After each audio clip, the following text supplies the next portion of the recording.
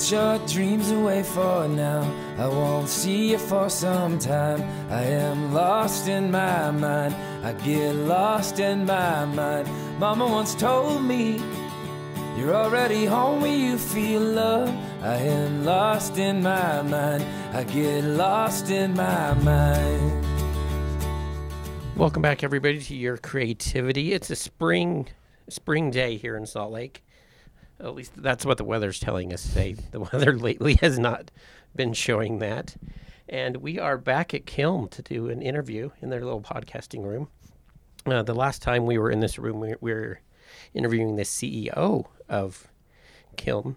And we're back to talk to another CEO, but not related to Kiln, but a brand new hotspot that will be coming to Salt Lake next year, called Edison House. And we're here with George Carden Bistry. You got it. He gave me the lesson of saying the last name. Bistry like history. That's right. You got it. How are you today? I'm well. How are you today? Are you excited for spring to finally be here? I am. We've been waiting. We were just saying how Salt Lake has a nasty habit of sort of juking us all out. It gets to be nice early in April, and then inevitably there's a bit of a regress before we get the real thing. So I think we're finally coming into some good weather here. So I'm hoping, because I'm a Utah native all my life, but I hate the cold. I've always hated the cold. Yeah, if the skiing, if you don't ski, this is a tough place to be. But I lived in the Midwest for a while, and trust me, it can be worse than here. Well, good to know. Small blessings, I guess. Yes, sir. So tell us about Edison House. COVID slowed it down yes, quite a bit. Yeah, so it's funny, when we started out to build our business, we spoke with a founder of a similar business in San Francisco who said it's going to take you twice as long as you think it is. And I'm sad to report that he was right about that, but we're actually really rounding third here. We're about a year away, and we're opening. It's a social club. So for those who don't know what that is, if you're a local from Salt Lake, probably the easiest comparable business would be the Alta Club, which has been around for 120 years. And we are similar to the Alta Club in that it is a membership style club. So you can think of it almost like an urban style country club, without the golf course, of course. But that's kind of where the similarities stop. We've taken what is a very traditional business model, that actually date back to London in the 1800s or probably before that. And we've really re-engineered, reinvented what that business model might look like in the 21st century. So that's what we're doing. Awesome. So tell us a little bit about that history in London. What kind of clubs were there? Well, that's a really good question. I'm not the expert, but it all actually ties back to this idea of the third place. And there's a lot of research, and in fact, you can even hear Howard Schultz, the CEO of Starbucks, talked a lot about this when they were starting their business. And this is the idea that you have people who, well, pretty much everybody traditionally has had their home and their office. And the question becomes, what's that third place that people spend time, right? They spend their time in their home. Their second place is their office. What's the third place? And we could have a whole sidebar. We could spend a whole podcast episode, I'm sure, talking about all of the dynamics at play in that industry with everything that's going on in co-working. Obviously, we're in Kiln. And then COVID has thrown and it's kind of thrown fuel on this fire that's been going for a long time in terms of what the trends are in that industry. But suffice it to say that we think that Edison House and these social clubs are truly going to be the third place going forward. And that's the history of it. So if you go back to the 1800s or even before, I mean, there's always been this need for a sense of community and belonging. And the third place, whether it was a church or whether it was the marketplace or whether it was a social club, has been a very prominent feature of society for a very long time. And the social club is, I think, very well positioned to be a successful third place for the short term, and I think in the long term as well. So you co-founded it with your brother, Charlie, and at one point he was going to join us, but he became unavailable. What was those first, idea meetings like? Yeah, so it's a great question. So just a little bit about kind of who we are, I guess. Yeah. So both of us grew up here in Salt Lake, so we're locals, and we both went to the University of Notre Dame. So Charlie is 4 years younger than I am, and he, like as you mentioned, was unfortunately not able to join us today. We had a few things pop up that took him away from us, but we've been working on this together since 2019, early 2019, and I actually developed the business model at UCLA, getting my MBA. So I've been working on it since 2017. So it's been almost 5 years in the making by the time we'll be open. And so we grew up here, and Charlie worked in private equity in Chicago afterwards. So we were local, but then we both went away for a while. So I was in Indianapolis, then I lived in Los Angeles, and I knew that I wanted to do something purposeful, and I had worked in tech for a while, and I liked that work, but it didn't have the kind of meaning behind it that I really wanted, and I felt compelled to bring something into the world. And Salt Lake is such an interesting place. It has so much to offer, but I also saw a lot of where the potential lies. When I lived in Los Angeles and I lived in Indianapolis, and Charlie living in Chicago, we saw how a lot of those big cities have a bit more to offer just from an urban lifestyle perspective than Salt Lake. And then at the same time, we see all the growth that's happening here in Salt Lake. And I think we saw that opportunity. We understood where the city was headed or where it needed to go. And so he was an obvious person for me to go to because I think he, having grown up here with me, understood that dynamic the same way that I did. And then just on top of that, I mean, he's not here, but he's extremely intelligent. He's just a great person to work with. And then his skill set was very much kind of what I wanted to find in a co-founder. We both have degrees in finance, but with his background in private equity, he had a much more applied and specific skill set that really complemented what I felt was necessary for the business at the time. And to answer your question directly, it's been this way since the beginning. We've worked really well together. There's been very little butting of heads. I probably just the dynamic of having grown up in the same household, we kind of know how to get along, and it's been wonderful working with him so far. Did you fight as kids or get along as kids? We always well, he might answer this differently than I would, right? The younger always thinks older's picking on him. That's exactly right. That's what he would say. He would say that I was always picking on him. But I think we had a fairly harmonious upbringing. I mean, I'm sure there were rifts here and there with just, like you said, kids being kids. But for the most part, we've always been close.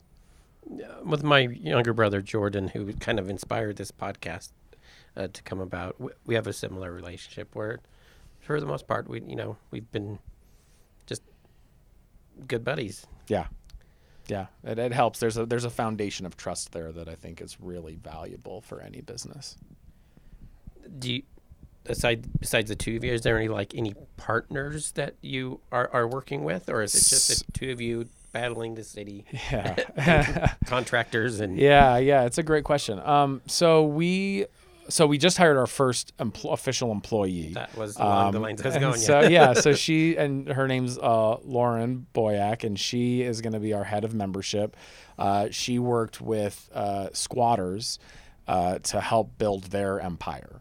So we couldn't be more thrilled with her. We just feel like we've hit a grand slam with her. Up until now, it's just been Charlie and I in terms of full-time working dedicated on this project. But of course, there have been so many people whose fingertips have touched this project. We've got a wonderful team of architects. We've got owners representative who's basically helping us make sure we don't walk into every pit that we could, because we're first time developers. Our background is in is, like I mentioned, is in finance and business, and so we've surrounded ourselves with construction experts to make sure that we don't fall on our face. Everyone from interior design to our construction team, we are meeting regularly with a fairly strong orbit of people, but all of them are on a contract basis. So we're just now turning our attention to growing our business full time. And you sent me those pictures of the mock-ups of what's coming. So the architects and the designers are did amazing putting those together. Tell us a little bit about, specific type of rooms, areas. There's a swimming pool. There is. Yeah. Thank you. Yeah. We're thank you for the compliment. We feel like, very grateful to have worked with what we believe are some of the most talented people in their field, really in the world. We couldn't be happier with how it turned out. And as you mentioned, the product itself may be worth a little bit of time just to talk about that. Sure, So we think of our product sort of in 3 phases, and I'll touch on them briefly, and then I'll talk about the clubhouse itself. So the first is the community of people.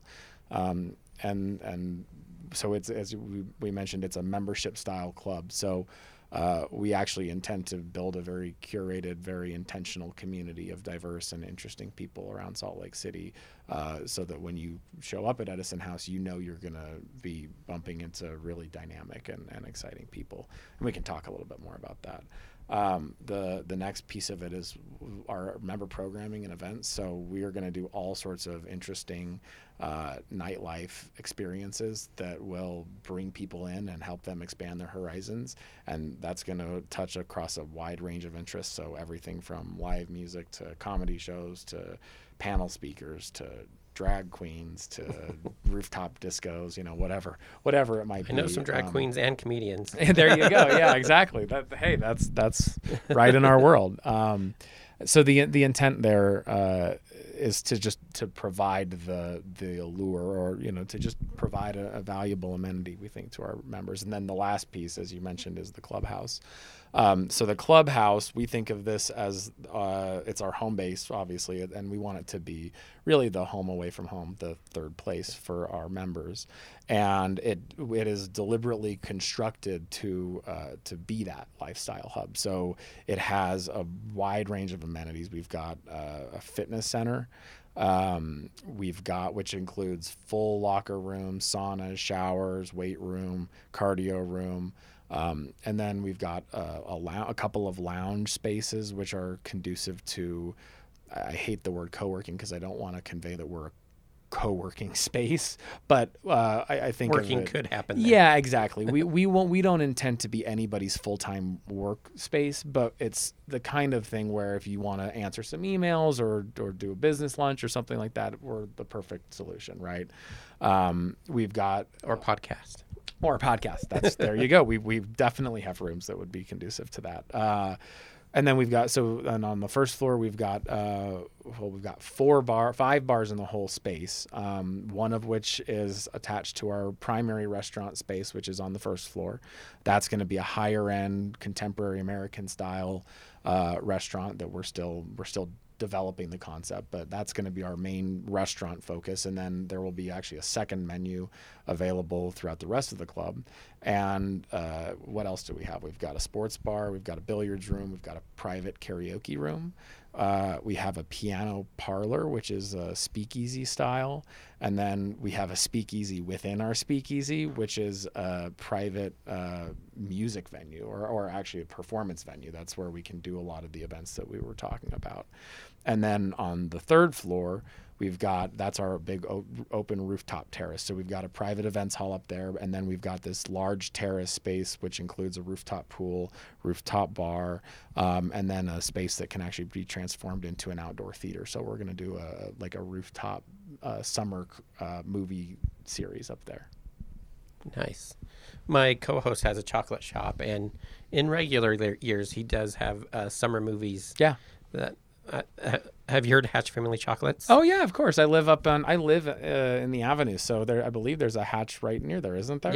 Yep. Yeah. Steve's the co-host. I didn't know that. Yeah. Oh, I'll have to go in there, and we go over to Avenues proper all the time, and then stop by Hatch and get some sweets on our way home. So yeah, that's funny. I brought it up, but I never heard back from him about coming today. No worries. Well, I'll go in and I'll say hello the next time we're over there. All right, awesome. Well, where is it? It's That's a good question. Yeah. It's going to be on 2nd West between 3rd and 4th South. So that's south of PF Chang's. That is right. So it's near PF Chang's, or for those who aren't familiar, it's near Valters, Squatters, Red Rocks, Setabello. Kind of near. It's about a block away from Lake Effect. It's a block and a half away from a lot of the Main Street bars. You've got Gracie's, which is right there. You've got the whole White Horse, Whiskey Street, that whole space. All of those are within like a block or two of us. So we're right downtown. And if our listeners are Salt Lake mural people, it's the big jazz, one of the big jazz ones. On the side of Valters, there's that jazz mural that they've got, and it's not there. There's actually 2 lots right there. There's one on the corner, and that's not ours. And there's actually a larger lot, which, strangely enough, just because of the way the infrastructure is built right there, is a little more conspicuous. But that's our lot, and so it's a rectangular lot that's like kind of right in the middle of 200 West. That area seems kind of compact the way I'm picturing it in my head. Mm-hmm. How is parking? That is an excellent question. So we do have a contract with the Greek Church, which is about a block and a half away. Okay. We are pursuing other alternative parking solutions, and we have a couple of strong leads, I believe.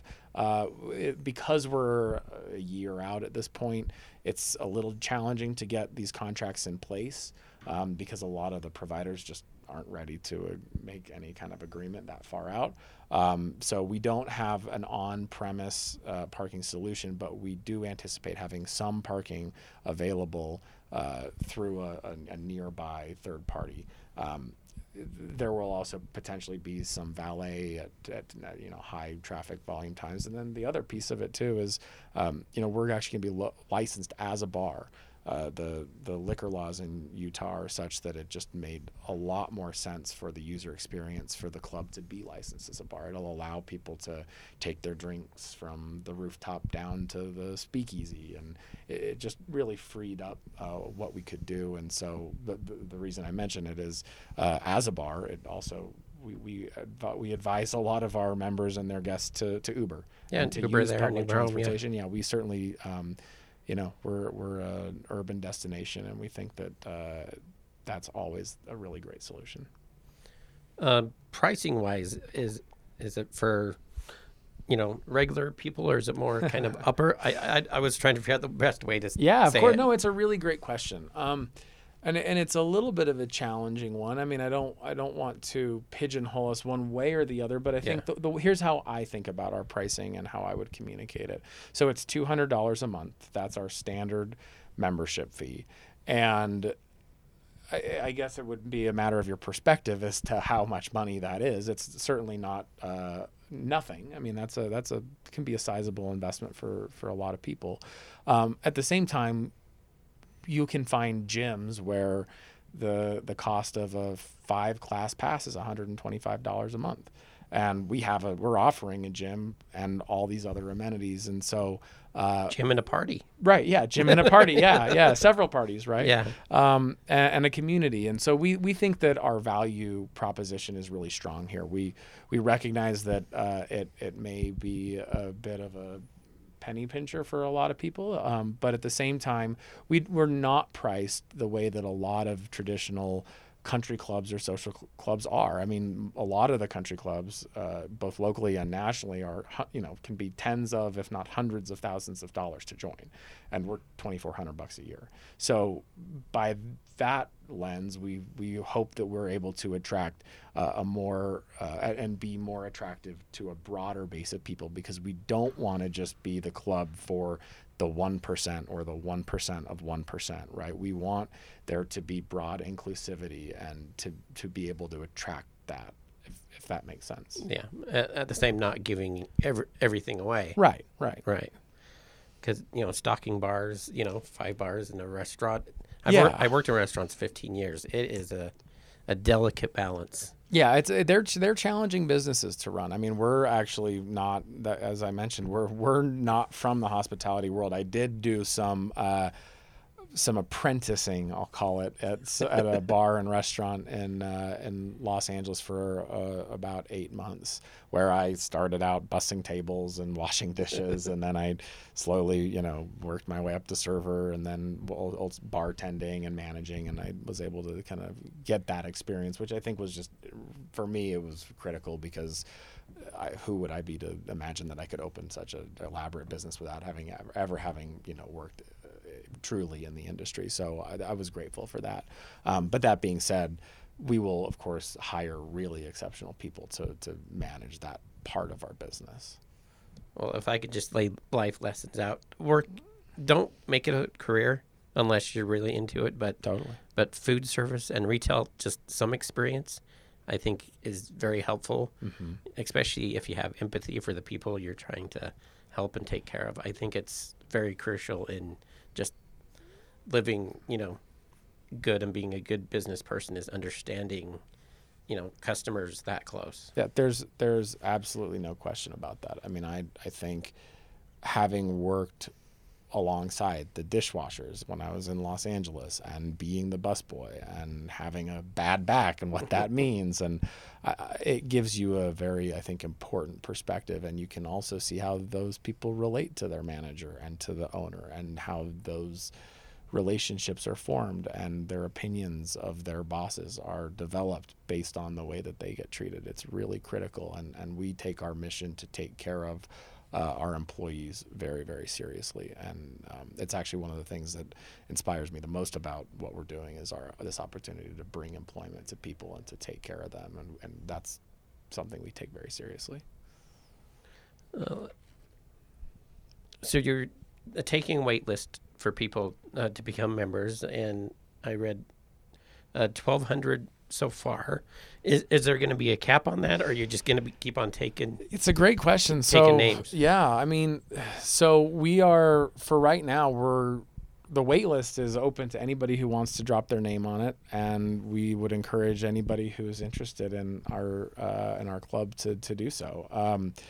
The reality of the situation is that we can only accept so many people. Right. And the good news is that over time, we anticipate that we're going to be able to grow the membership beyond what we will initially open with, for a couple reasons. One is that just over time, we found that, or I guess in research, we found that members tend to use the club a little bit less over time, right? They, like any product, right? You buy something, it's new, it's shiny, you use it a lot, and then over time, the appeal dwindles a little bit, and you just don't use it as much. And so that allows us to sell more memberships because utilization comes down.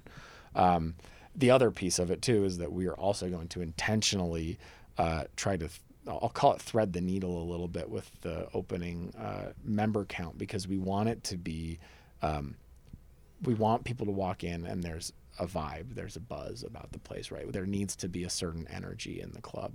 At the same time, we don't want it to be utter chaos, right? Where it's like no one can get a drink at the bar, and there's a line out the door, and people are wondering why they're paying for all this. And so we're going to be very cognizant about what's that right number, that sweet spot with the number of people when we first open, so that we can attain that. And then obviously over time, our operational abilities will improve, which will again allow us, to then open up the club for more membership as we iron out the kinks and have a greater level of confidence in our ability to cater the people who are in our walls. So the short answer is we anticipate opening probably with about 1,000 members, which means that our wait list already exceeds the number of people that we'll be able to accept.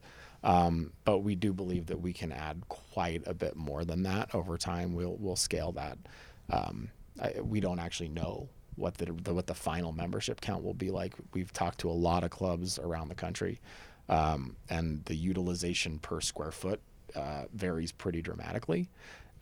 So we think that it's likely that we'll probably at some point get to 2,000 members, and it's certainly possible that we could get that number to 3,000 or 4,000. There are a lot of variables at play that will drive that, but ultimately it will just be thinking about that. Like if it's New York, which is a much more vertical place, you could, have a lot more movement back and forth. But, other places where things are a little more spread out, it could go a different way. Yeah, the truth is that there are just so many different variables here. I mean, some of it's like what else happens in Salt Lake that attracts people's attention, and how do people use the club, right? Do they use the club just to come and have a drink on Friday night, or do they come and co-work like we talked about, or do they do all of these things? So there's just so many things at play. That we really aren't going to know what our final membership count is going to be probably until well into when we're open and have a better sense of what utilization looks like. And you're looking at, next year, but you're breaking ground on the 10th of May? Yes, we are 10 days away or something like that. So we're getting very close. We've been pushing for it for a very long time. So we're really excited to finally have this going. Yeah, because when we first started talking last year, it was like, oh, yeah, in a month we're going to break ground. Yeah. And then, that was when everything the world fell apart a little bit, and we hit some roadblocks as a first-time developer. Apparently, roadblocks are a part of the deal. But we're really grateful to have cleared those hurdles and get going. So that's awesome. What have been some of your favorite things about the process? Oh, man. The whole thing. I mean, I think that it was an excellent experience in just learning how to start a business, right? I mean, I went to business school, and I've always had an interest in business. And so it's really fun to apply, I guess, the things that you learn. And as I mentioned earlier, I opened this business because I have a very strong attachment to the mission of it. And there came a point where I had to make a decision coming out of grad school. Do I go and just take a high-paying job at another company, or do I go try and do this thing that I'm really passionate about? And I had kind of an epiphany moment where I was like, if I didn't do that, I would probably regret it every day for the rest of my life. So it was just having even the opportunity to do that. So many people are not in a position where they can take that kind of a chance. And so I recognize how unique it was for me to be able to do what I'm doing. And then, so then figuring out how to then define that mission and bring it to life and to apply all these skills. And it's such an amazing process, and you get to touch every little part of the business, right? I mean, we had a lot of fun doing all of our marketing and figuring out how do you actually present this to, in a public marketing setting. And, working with my brother has been fabulous. And then just the designing of the building. I mean, that was new to me, but what a cool opportunity to be able to. So here's how I would say it, right? I mean, we start with this mission of how do we create this community? How do we create this environment that's really conducive to connecting with other people? And that question informs how you build every part of your business. So that informed how we developed our marketing, and it informed how we built the building, right? I remember we had a moment where we had been developing the building for maybe 2 or 3 months, and we had this epiphany that we had developed so we had a couple of large spaces, and we didn't have a ton of small spaces. And we went out and we did like a road trip, and we went to all these different bars and restaurants and social clubs, and we left with this epiphany that sometimes work is tough. Yeah, trust me, the market research for this particular business is unparalleled. Yeah, lots of fun. And it was great, yeah. And you get to see, you get a sense of interior design influence, and it really expanded in the spirit of our business. It expanded our horizons in so many different fields and areas. And anyways, the short, but what I was saying is that we had all these large spaces, and one of the takeaways was, no, if we want to create a sense of community and a sense of togetherness, what you really want are small, intimate spaces. So we went back and redesigned some of these different spaces, and all of these different ideas were really informed by the overall vision and mission of the business. And I think it was just, I don't know if it's a single thing, but I love that idea of having a mission that drives what we're doing and being able to apply it in a way that so few people ever get that opportunity. That's beautiful. I'm just soaking that in. Oh, thanks. Well, while we're talking inspiration, who inspires you personally, business-wise, stuff like that? That's a good question. Well, I mean, I think I would start with my family inspires me. I mean, I'm very, very fortunate to have very intelligent and very thoughtful people around me, from my husband to my father to my brother to my mother to my sister. All of those people and all the people in my life just growing up have really guided me with a really keen sense of direction, thoughtfulness, intelligence. So that's probably not the sexy answer, but that's probably the best answer. And then beyond that, I mean, I guess just like, this is maybe a strange answer, but I do admire I admire the risk taking and the execution of what Elon Musk has been able to accomplish. I will tell you that, and just sort of the like global or universal perspective that he uses to go about his business is pretty amazing. Yeah, he's pretty amazing. What situations are most creative for you? You know, over the whole development that you probably have tons where, you know, things come easier or harder. Yeah. So Charlie, my brother, is great with the finance stuff, and so it's not that I don't touch that stuff as much. Any good business needs to be grounded very strongly in good finance and economics. Yeah. And so I was very involved in understanding all of the dynamics of our economic model early on, but then I was grateful to pass the baton of responsibility for that off to Charlie. And we've worked together, really. I mean, hand in hand on pretty much every aspect of the business. So it's not just like he does that and I do this. I mean, we're working together. But I would say the marketing aspect of it was really fun. I didn't do the creative, but, you know, like a good example would be our website, right? We get compliments on the website all the time. And it's the perfect, like, startup story, which is like, you know, we got a bid from a local person to do it, and it was like, you know, $125,000 or something. It was like, we don't have that kind of money. We're a startup, right? So we found some guy in Russia, and or actually Croatia. Our rendering person is in Russia. But yeah, we find all these like kind of freelancers, and then you're project managing this, and you're applying the marketing, and you're kind of acting as that liaison. So I would say that my fingerprints are pretty much all over that website. So I think I had a strong creative influence on that. I do all of our social media. I'm not sure I do it well, but at least we've got some people on the wait list, and that's been fun. The development of the building was certainly a creative process that was spearheaded by our, you know, genius interior designers, but we were very involved in the feedback process and having a vision for what that looked like. So I think in a lot of areas it was a joint process whereby we found the best of the best who do what they do, and then we kind of project managed it because we have a vision for what we want, and we were able to, through communication with those people, sort of like filter what we wanted into existence. Awesome. I'm a graphic designer, so clients that know, you know, what they want to say are always helpful. So you sound like you're good clients for the creatives. I hope so. Yeah, I hope they would say that. I think so. All right, I'm trying to see. Oh, how'd you come up with the name? So this is probably the least sexy answer I'm going to give you all day. We were originally supposed to be on Edison Street.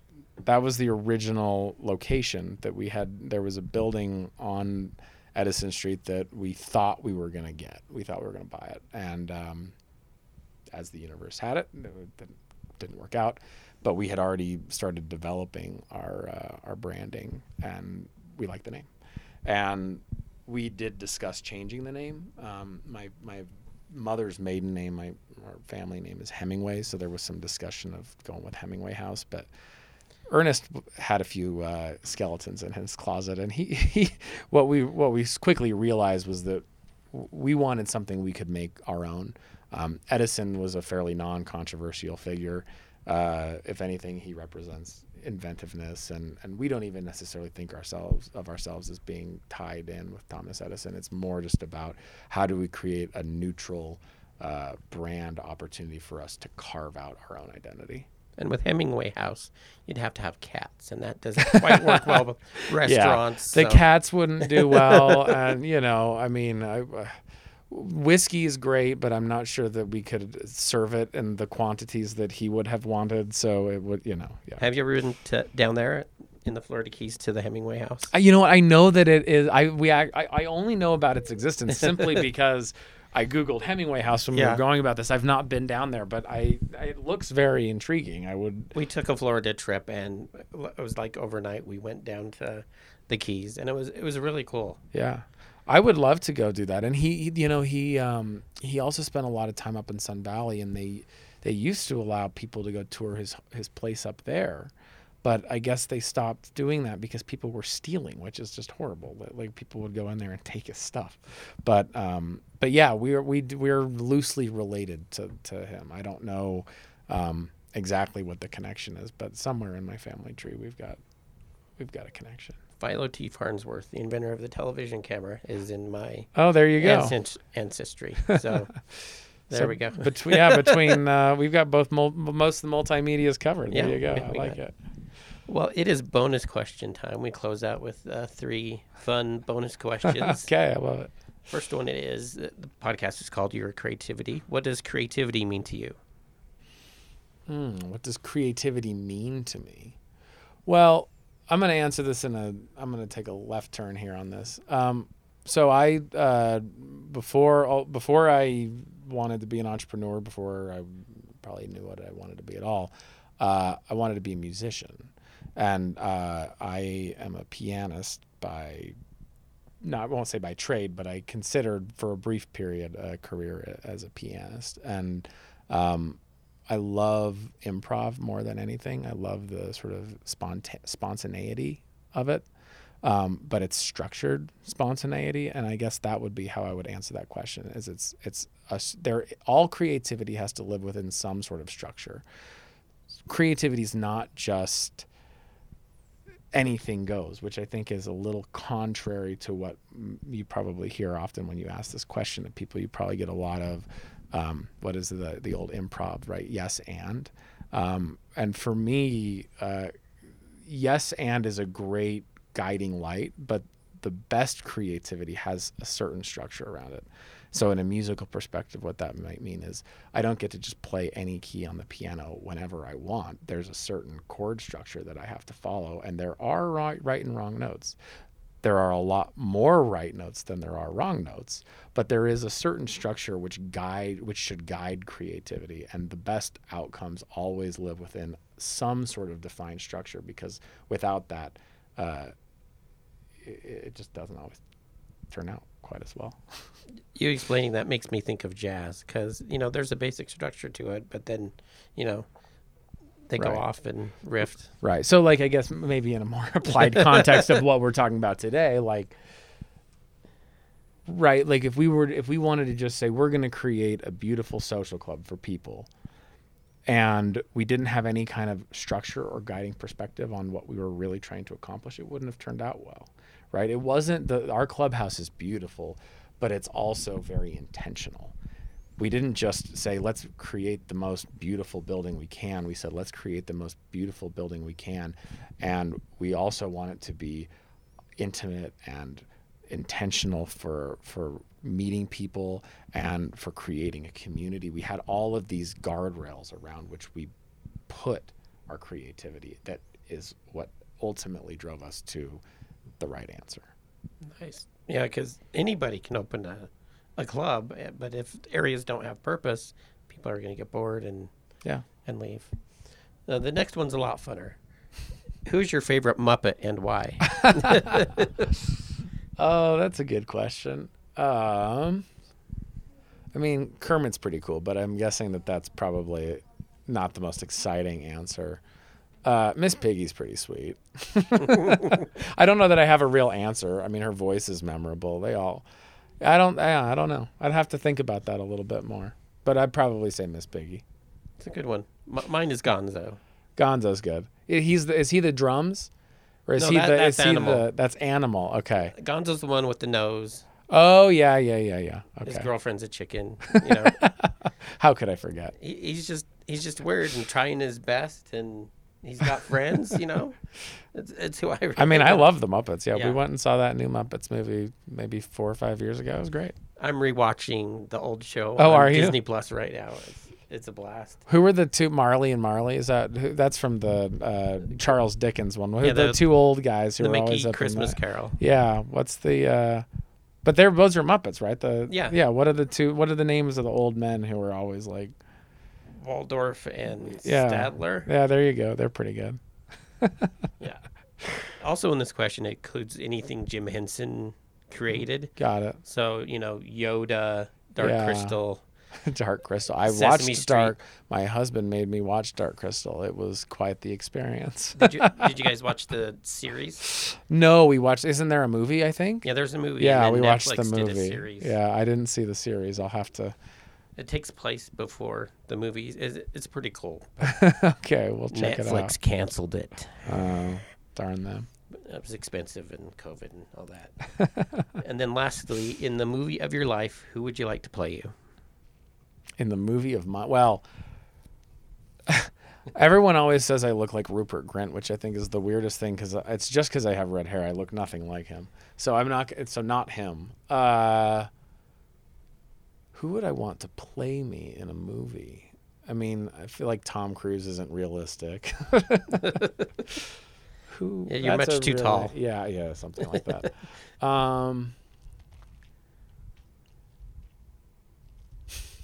How about Meryl Streep in drag? She's my favorite actress. She could figure it out. There we go. Was that her at the Oscars the other night doing? No, that was Glenn Close. She's Oh, quite okay. good. She's quite good Yeah. too, and she has done some drag actually. There was a show that she did. She played a male. I can't remember, but yeah, we'll go with Meryl Streep. What's your favorite drag movie? My favorite drag movie? Yeah. Oh God, Priscilla in the Desert's good. I mean, Birdcage is probably the funniest. I freaking love Robin Williams. He's hilarious. I like the one with Patrick Swayze. To Wong Fu, thanks for everything. Oh yeah, it's been a minute, but yes. Patrick Swayze, Wesley Snipes, and Yeah, that's right. John Leguizamo. Yeah. It's just the three last people you would That you would think. ever expect, yeah. But it's got so much heart and fun and stuff. That's Matthew. Matthew had me watch that one too. He's in charge of what we watch at home. I'm just like, okay, whatever. Well, it sounds like he's made some good choices. Yes, he has. Yeah, I'm well informed now. Well, the breakdown. Where can people find more information? Where can they get on the wait lists? Absolutely. So our website is EdisonHouseSLC, as in SaltLakeCity.com. And it's pretty easy to get your name on the wait list. Just go in there, and there's a button top right corner on your phone. You should be able to find it. Join the list. It's really easy. You just put in your name, your zip code, and your email address, and you hit go, and we'll have you on there. And we will be sending out updates to the people on our wait list as we get closer to open about how you can send in an application. And yeah, and then we've got an Instagram account, we've got a LinkedIn account, same names. Just Google Edison House Salt Lake City, you'll find us. Awesome. Well, I'm excited. I don't want to wait, but we have to, Yeah, I mean, we could go hang out down at the lot, but there's not a lot going on. Yeah. Well, there'll be something over there in about 10 days or 10 so. days. Yeah, that's So, exactly right.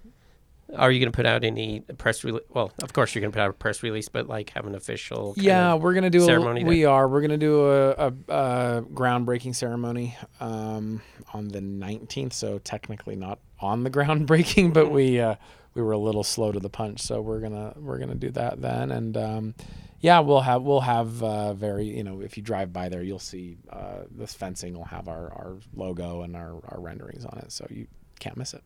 Awesome. Thank you, George. Thank you very much, Dylan. Appreciate it. You have a good day. Thank you for having me. I really appreciate you problem. thinking of me. It was a good time. Bye, everybody. Bye. Bye. The podcast is done, man.